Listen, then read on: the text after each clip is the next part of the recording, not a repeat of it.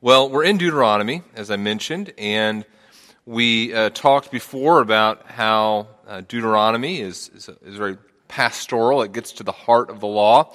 The year is 1400, around 1400 BC, and Moses and the Israelites are encamped on the plains of Moab. They're getting ready to go into the land that God has promised them. But before they do, in Deuteronomy, Moses gives a series of three sermons, three messages to help prepare the people for what lies ahead. And the main purpose of these sermons is to help them understand God's law. It says that he's in Deuteronomy 1:5, it says that Moses expounded the law. He explains what the law is all about. Deuteronomy is really at the heart of the Pentateuch. To understand all the laws and the stories that have taken place so far, you really have to understand what Moses is teaching us in Deuteronomy. And the heart of Deuteronomy is in Deuteronomy 6. We're going to look at that, Lord willing, next week, where Moses tells the people that the Lord our God, the Lord is one, and you shall love the Lord your God with all your heart, with all your soul, with all your might. That's the center of Deuteronomy, the center of the law. It remains the center of the faith. Love God. Be devoted wholly to the one true God. And we come to Deuteronomy 4 after Moses has spent the first few chapters kind of saying, "Here, remember, here's what happened." And then we come to Deuteronomy 4, and he says, now here's what all this means. At the beginning of Deuteronomy 4 that we looked at 4 weeks ago, he says, okay, here's what's going to happen in the future if you obey God's law, and here's who God is.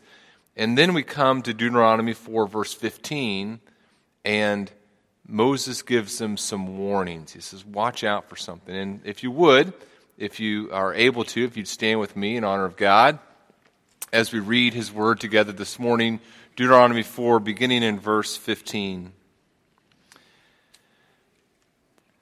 He says, Therefore, he's just said because God isn't a material thing, he's a spirit. He says, therefore, watch yourselves very carefully, since you saw no form on the day that the Lord spoke to you at Horeb out of the midst of the fire. Beware, lest you act corruptly by making a carved image for yourselves in the form of any figure, the likeness of male or female, the likeness of any animal that is on the earth, the likeness of any winged bird that flies in the air, the likeness of anything that creeps on the ground, the likeness of any fish that is in the water under the earth. And beware lest you raise your eyes to heaven, and when you see the sun and the moon and the stars, all the host of heaven, you be drawn away and bow down to them and serve them, things that the Lord your God has allotted to all the peoples under the whole heaven. But the Lord has taken you and brought you out of the iron furnace, out of Egypt, to be a people of his own inheritance, as you are this day. Furthermore, the Lord was angry with me because of you, and he swore that I should not cross the Jordan, and that I should not enter the good land that the Lord your God has given you for an inheritance, for I must die in this land. I must not go over the Jordan, but you shall go over and take possession of that good land. Take care, lest you forget the covenant of the Lord your God with which he made with you, and make a carved image, the form of anything that the Lord your God has forbidden you. For the Lord your God is a consuming fire, a jealous God. When you father children and children's children and have grown old in the land, if you act corruptly by making a carved image in the form of anything, and by doing what is evil in the sight of the Lord your God, so as to provoke him to anger, I call heaven and earth to witness against you today, that you will soon utterly perish from the land that you are going over the Jordan to possess. You will not live long in the land, but will be utterly destroyed. And the Lord will scatter you among the peoples, and you will be left few in number among the nations where the Lord will drive you.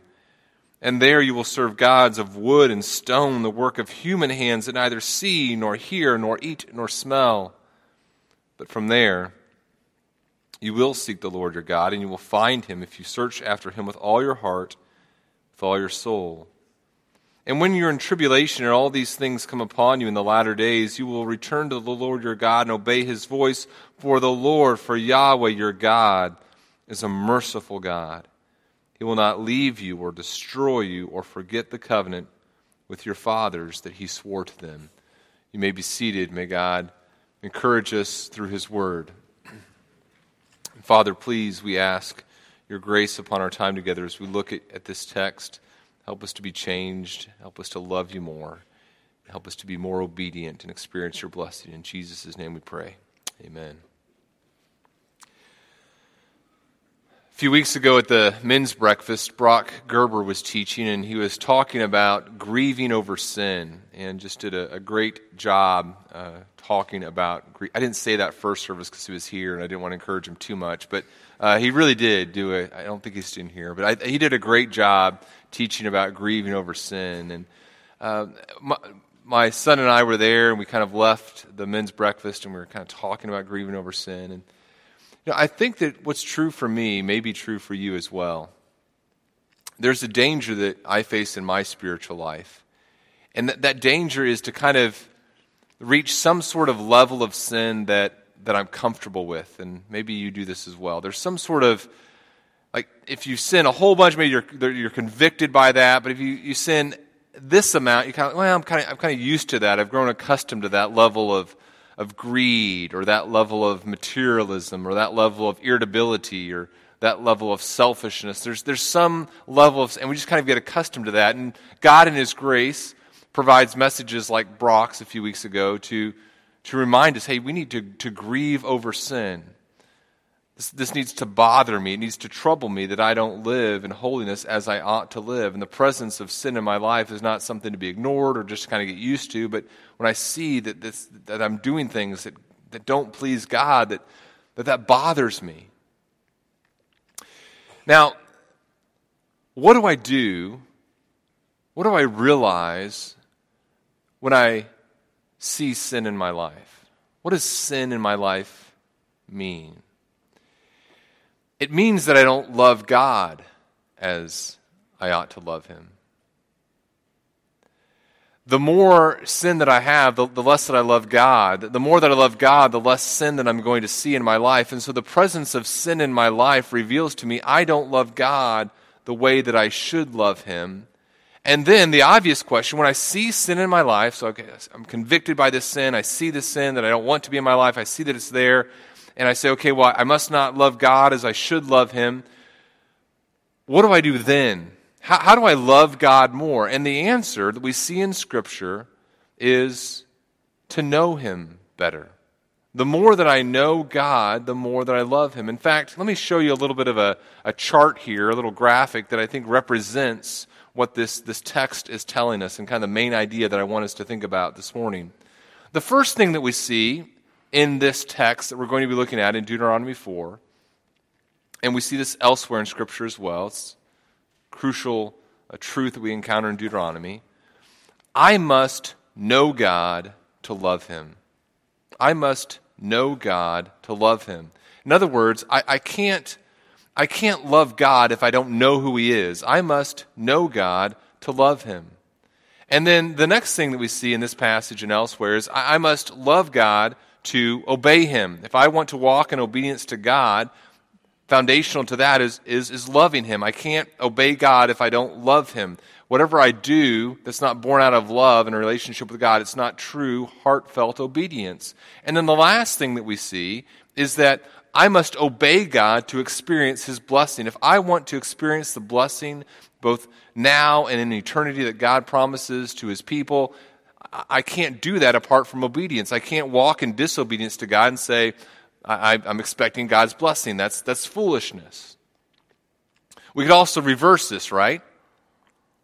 I can't experience God's blessing apart from obedience. I can't obey God apart from love. I can't love God apart from what? From knowledge. So really, what's foundational to this whole process?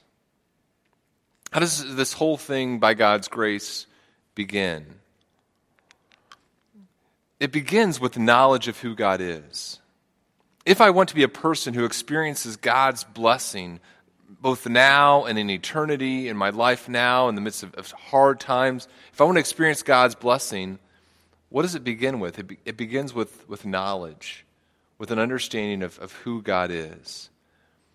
There's another word that you could use to describe knowledge of God. It's the word theology, and that word theology is a word that a lot of people just kind of recoil from, but it's a word that I believe that we're very passionate about here at Bethany Community Church. We believe that our preaching and our teaching, our discipleship needs to be grounded in good theology, a good awareness of who God is, right understanding of who He is.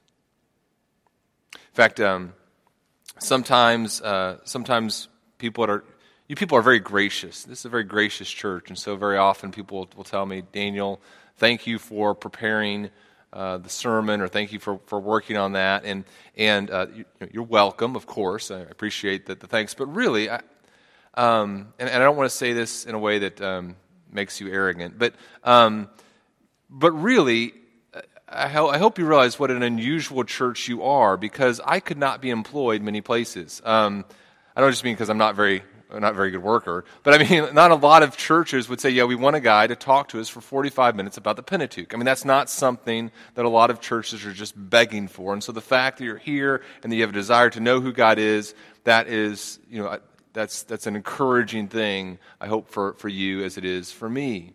Because, why? Theology is important. Knowledge of who God is important. And oftentimes we misunderstand what theology is. Excuse me. In fact, I was reading a book by Kevin Van Hooser called Is There a Meaning in the Text? And he was talking about two parables by Kierkegaard that I think kind of illustrate the problem that we have sometime with theology. One parable is called the parable of the love letter. And in this parable, there's a man, and he has a letter from his beloved. But it's written in a foreign language, and so he has the letter in one hand and a dictionary in the other hand, and he's translating word by word, trying to figure out what his beloved has written to him. And his friend walks by and he sees what he's doing. He says, "Oh, I see you're reading a letter from your beloved." And the person responds, he says, "Reading? I'm toiling over this thing. And if you call this reading, you mock me." And sometimes when we come to theology, we think of it as this dry business of translation and getting into the minutia, as opposed to just looking at a love letter and reading it. The other parable that I think is helpful for us, there's a parable called the King's Decree. And the King's Decree, there's the king, and this king writes a royal decree, and he gives it to all the people in his country, and every person in the country hears of the royal decree, they read it, and they all interpret it differently as they desire to interpret it. And in fact, not only do they all interpret it differently after they read it, they all interpret it differently each day. So each day there's new interpretations of what the king wants them to do. And so the result is this: everybody's reading the decree, but nobody is obeying what the king has told them to do. And that also represents how we approach theology sometimes. We've got this book, and we believe that it's from a king, and yet we kind of read it, and every person just kind of does what they want to do and how they want to interpret it.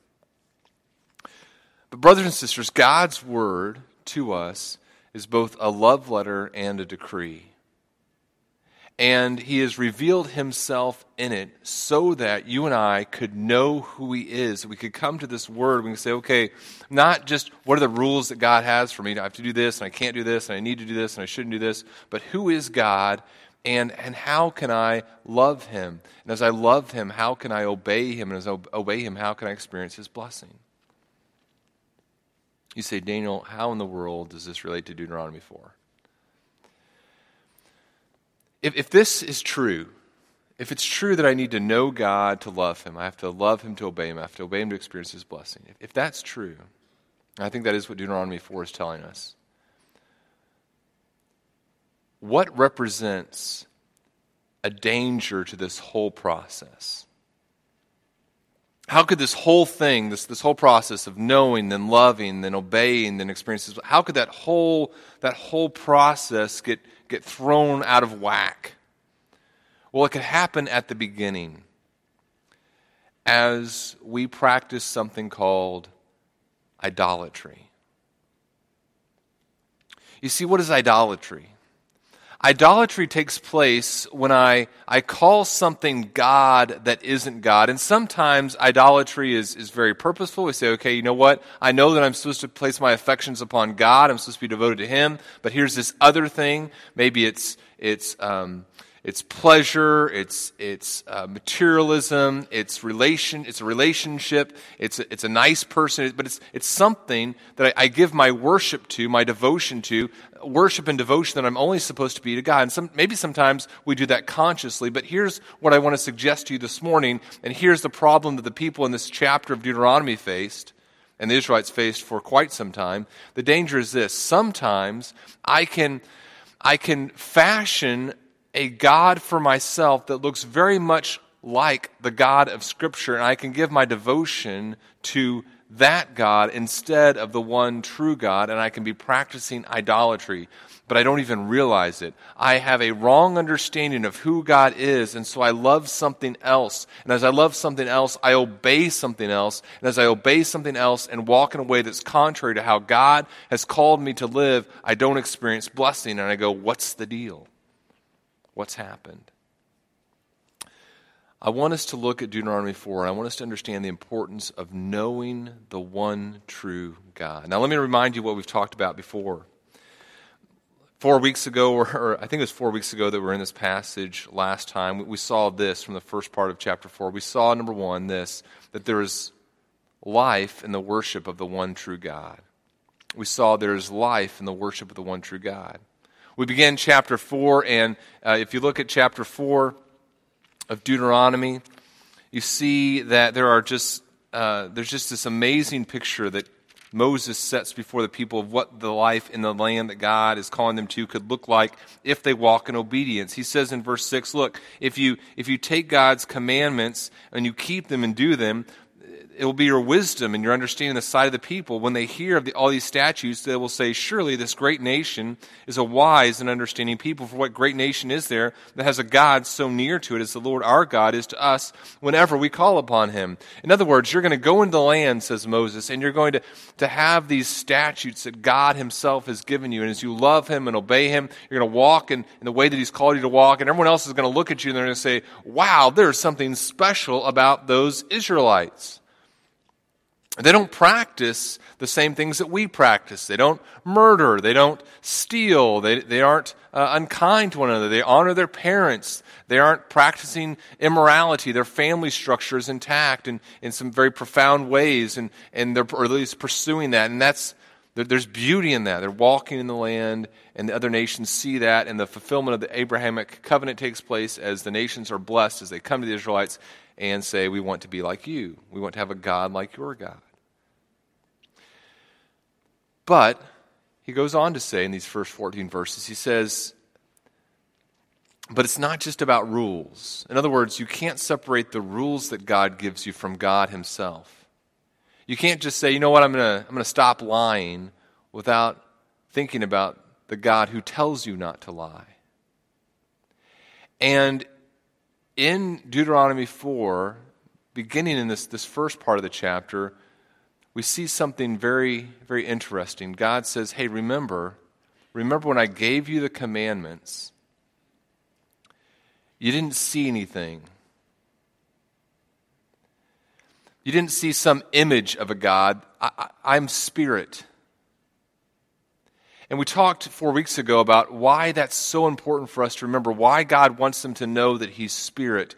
God wants the Israelites to know, and He wants us to know, that He's not some created thing. God is not part of His creation. It's not like God is, sometimes we have this image of God that He's like a super force that's kind of contained throughout the universe, or He's kind of like, He's not tiny like us. We give Him at least credit for being big, but he's like super big. He's as big as the universe. And it's true that there's no place that He is not in the entire universe or in the entire created realm, but we must not deceive ourselves into believing that we are worshiping a God who is somehow contained within the confines of even the expanse of the universe that is far bigger than even our brains can begin to wrap themselves around. God is completely separated from space and time. He is not he's not bound by his creation in any way whatsoever. And so whenever you look at the created realm, you're not looking at God.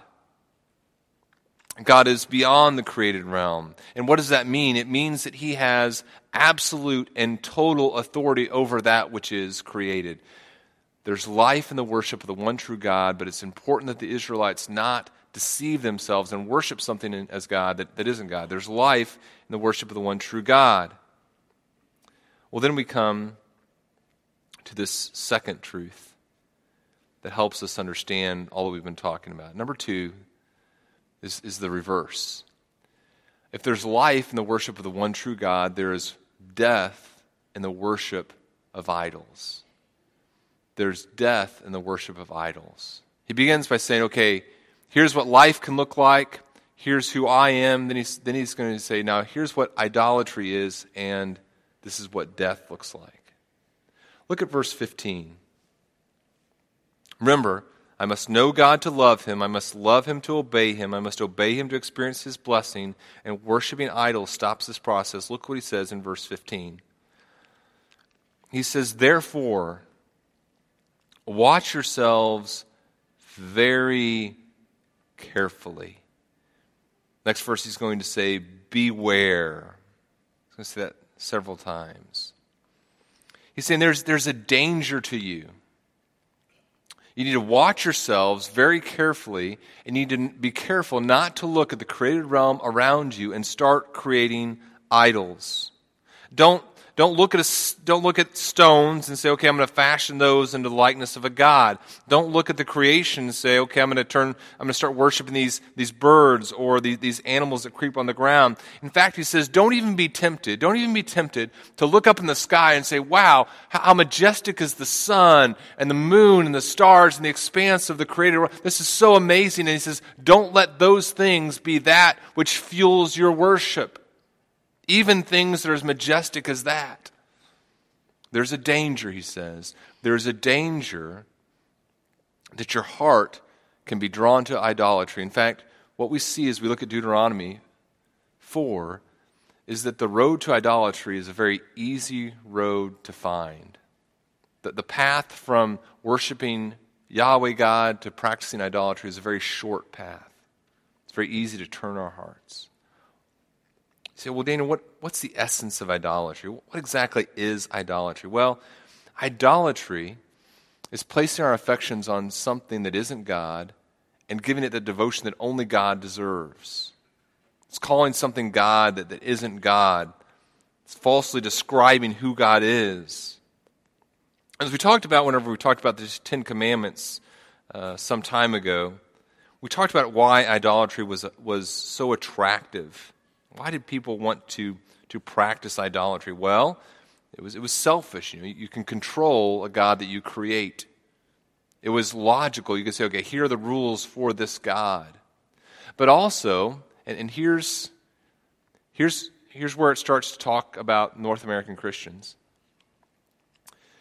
Idolatry was also attractive because it was so commonplace. You come into a community and you ask them, okay, how do you go about engaging in farming? They say, okay, well, we do this, and we worship this God, and we do this, and we do this. I mean, idolatry was woven into the existence of a culture, into the fabric of a culture. And the danger the Israelites faced as they went into a new culture, and it's a danger they succumbed to, the danger that they faced is they would come to this culture, and not that they would totally abandon Yahweh God, but they would take some of the attributes of God and some of the attributes of the gods in the land that they were going into, and they would kind of mesh them together. And at the end of the day, they would have this new God that they were worshiping, but calling Yahweh God. It's called syncretism. You're putting together worship of the true God and these false gods. They're all kind of coming together. You said, well, Daniel, okay,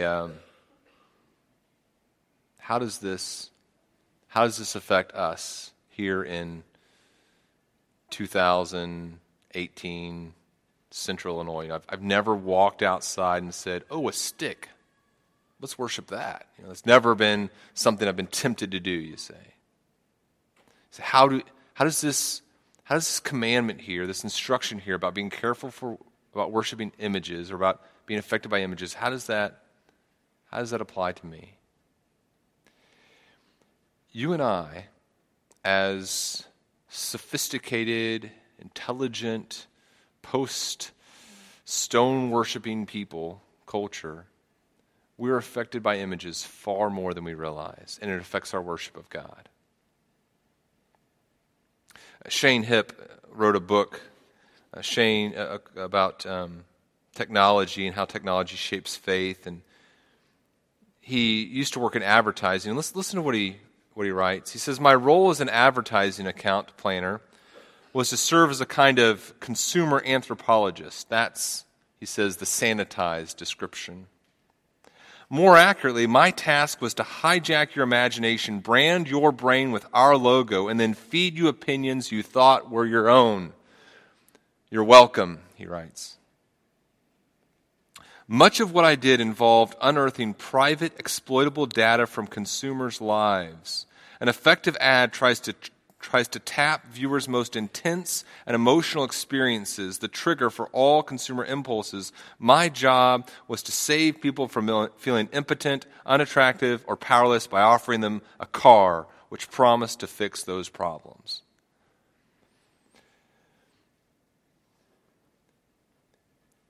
I was reading an article from Forbes magazine recently about best advertisements of 2017, and the author of the article talked about their favorite advertisement of 2017. It was a Procter & Gamble advertisement.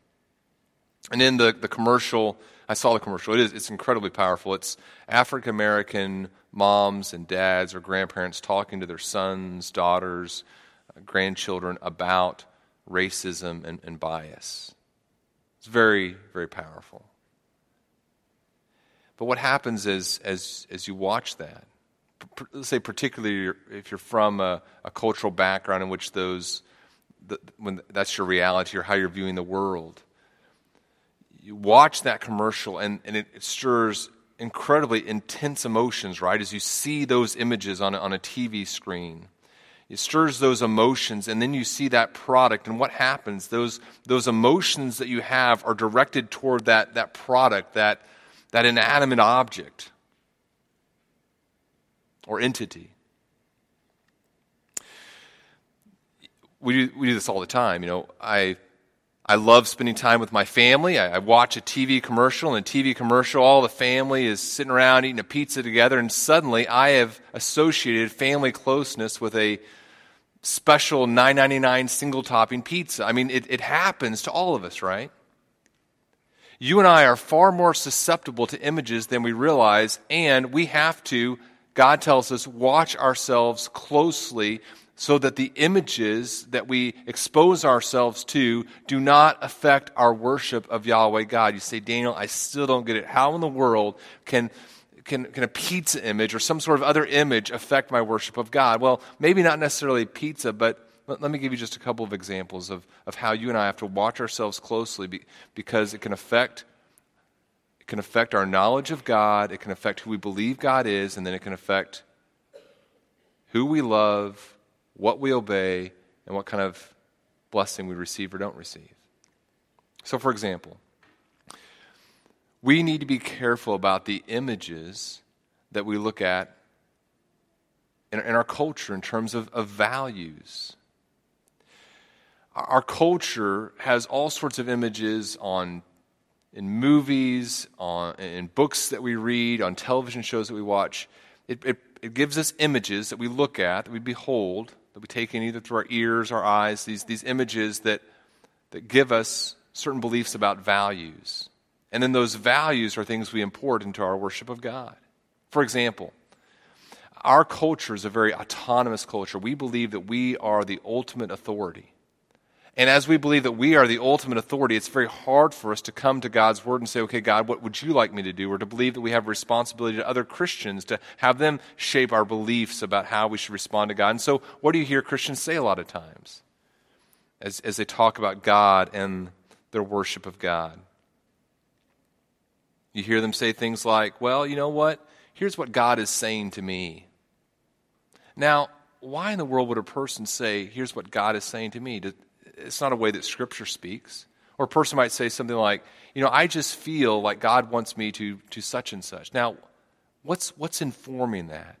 It's usually not a scriptural understanding of who God is. Oftentimes a person says, I just feel like God is calling me to do such and such. They're saying that because they're part of a culture that believes in the autonomy of the individual, and this is what the individual wants to do, and so they're using biblical language or theological language to describe what they're going to do, but really that's images affecting what they believe, affecting what they believe about God, affecting how they respond to Him.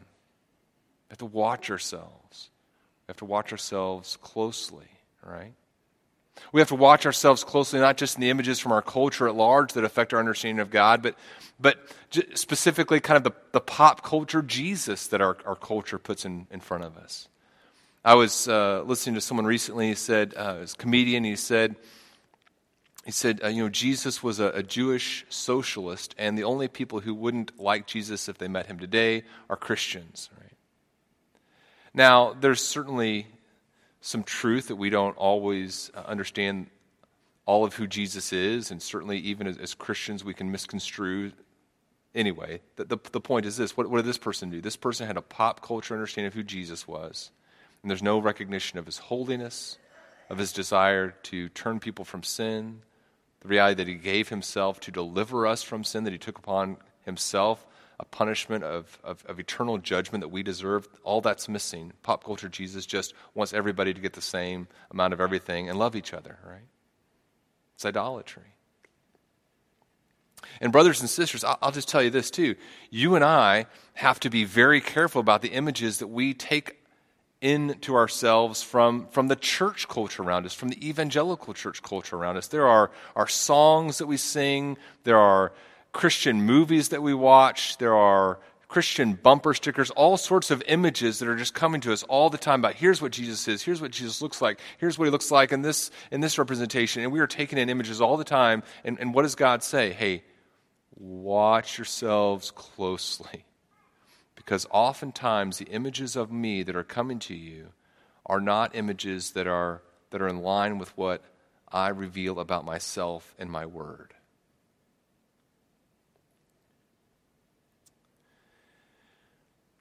Suddenly, based upon the images of Jesus we see in the church, we see a Jesus who isn't all that concerned about me keeping my covenant faithfulness, my covenant of faithfulness with my spouse. Or I see a Jesus who isn't all that concerned that I be a generous person with the resources that I have. I've fashioned some Jesus that's okay with me pursuing him and materialism. What is it? It's idolatry. And what happens? There's death in the worship of idols.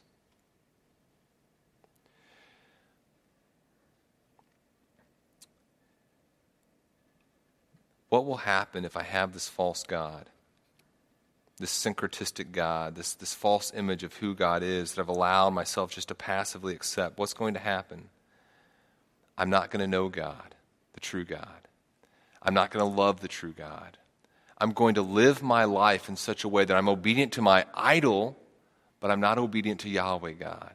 And then what's going to happen? I'm not going to experience blessing. Now, let me say something that I hope doesn't sound harsh in a ultimately hurtful way. But let me suggest something to you.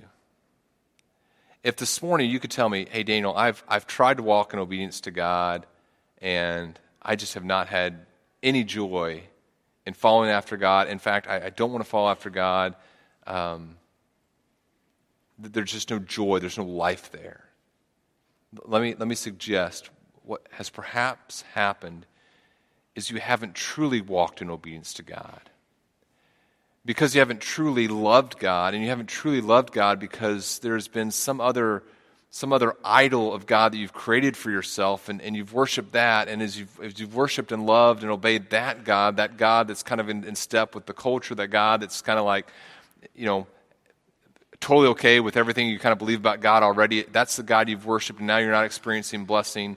Let me just suggest to you that the reason you're not experiencing blessing is because you've been worshiping a false God.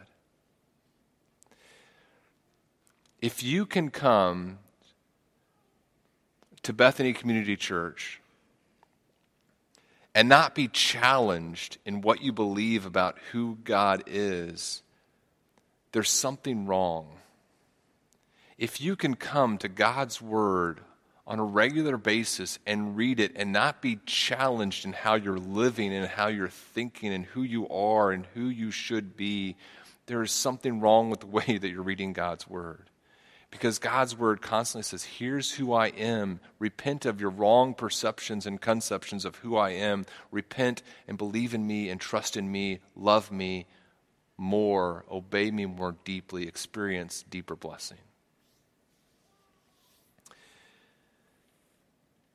The picture of death that he creates here is profound. The picture of destruction. It says, you live in a way that's contrary to worship Him. You create these idols, you love them, you obey them. He says, you're going to be utterly destroyed, verse 26. The Lord's going to scatter you among the peoples. This is going to be death. And yet, even in death, we see God's grace.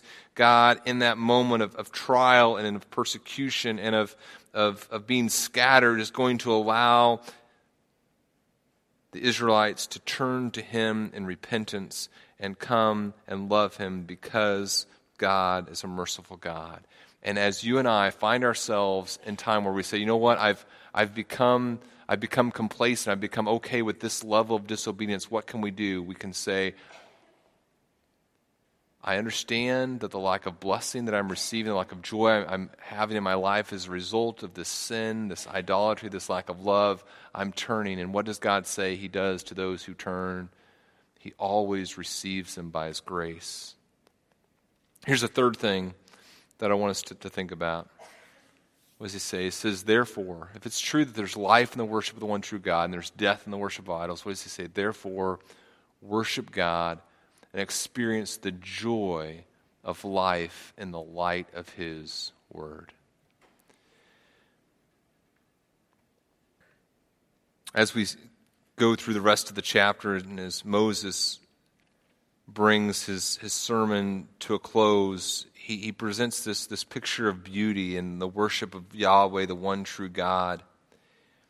And he talks about, he's given a contrast between the nations and the people of Israel several times, and he calls them to think about the uniqueness of the situation in which they find themselves. Look, has any people ever heard the voice of a God speaking out of the midst of the fire as you have heard and still live? In other words, God has taken you as a nation for Himself in the midst of other nations, and He's brought you into the ability where you have the ability to worship Him. And now if you worship Him, you're going to experience the joy of life and the light of obedience to His Word. And it's in that context, that we come to the end of his sermon. He's laid out to them the beauty of life in in obedience to God, loving God. He's talked to them about the dangers of not loving God. Then we come to the end of chapter 4, and Moses sets apart the cities of refuge there, beginning in verse 41. And then we see he begins to talk with them about the law in verse 44, and then he begins his second sermon. But understand this, the second sermon that Moses gives here is in the context of calling the people to know and to love God, right? And it's in that context we read the Ten Commandments. The Ten Commandments are not just 10 rules that we put in front of a courthouse and say, okay, everybody do these 10 rules. The 10 Commandments aren't 10 things we put up in a classroom and say, okay, now that you see these commandments, now you should be really nice to each other and love God, and be really nice to each other and not lie and not steal. These commandments that God gives cannot be divorced from who God is. These aren't just good rules to do and be nice people and moralistic. They're connected to knowing, loving, and worshiping God. In fact, let me read the Ten Commandments here as we close this morning in that context. Verse 6, I am the Lord, this is of chapter 5, as Moses begins the second sermon here in the book of Deuteronomy. I am the Lord your God who brought you out of the land of Egypt, out of the house of slavery. You shall have no other gods before me. You shall not make for yourself a carved image or any likeness of anything that is in the heaven above, or that is on the earth beneath, or that is in the water under the earth. You shall not bow down to them or serve them, for I, the Lord your God, am a jealous God, visiting the iniquity of the fathers and the children to the third and fourth generation of those who hate me, but showing steadfast love to thousands of those who love me and keep my commandments. You shall not take the name of the Lord your God in vain, for the Lord will not hold him guiltless who takes his name in vain. Observe the Sabbath day to keep it holy as the Lord your God commanded you. For 6 days you shall labor and do all your work, but the seventh day is a Sabbath to the Lord your God. On it you shall not do any work, you or your son or your daughter, or your male servant or your female servant, or your ox or your donkey, or any of your livestock, or the sojourner who is within your gates, that your male servant and your female servant may rest as well as you. You shall remember that you were a slave in the land of Egypt. And the Lord your God brought you out from there with a mighty hand and an outstretched arm. Therefore the Lord your God commanded you to keep the Sabbath day. Honor your father and your mother as the Lord your God commanded you, that your days may be long and that it may go well with you in the land that the Lord your God is giving you. You shall not murder, and you shall not commit adultery, and you shall not steal, and you shall not bear false witness against your neighbor, and you shall not covet your neighbor's wife. And you shall not desire your neighbor's house, his field, or his male servant, or his female servant, his ox, or his donkey, or anything that is your neighbor's. These words Yahweh, the Lord, spoke to all your assembly at the mountain, out of the midst of the fire, the cloud, and the thick darkness, with a loud voice. And he added no more, and he wrote them on 2 tablets of stone, and gave them to me. Brothers and sisters, we cannot have hope of experiencing God's blessing in this life or the life to come apart from obedience. And we can't have obedience apart from love. We can't have love apart from knowledge of God. Now, our confidence of eternal life is not based on our obedience.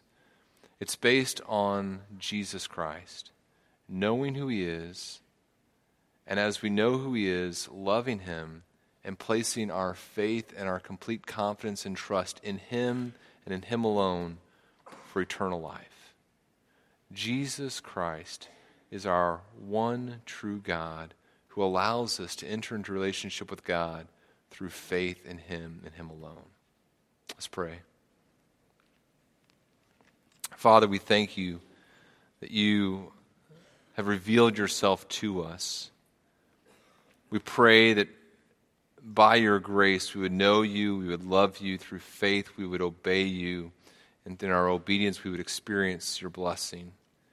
Father, we pray that as we place our faith in your Son Jesus, you would just be faithful to cause us to live in light of that faith, that we would be able to instruct ourselves in that faith and then to encourage those around us with that faith as well. Give us grace in the name of your Son, Jesus. We pray this in his name. Amen.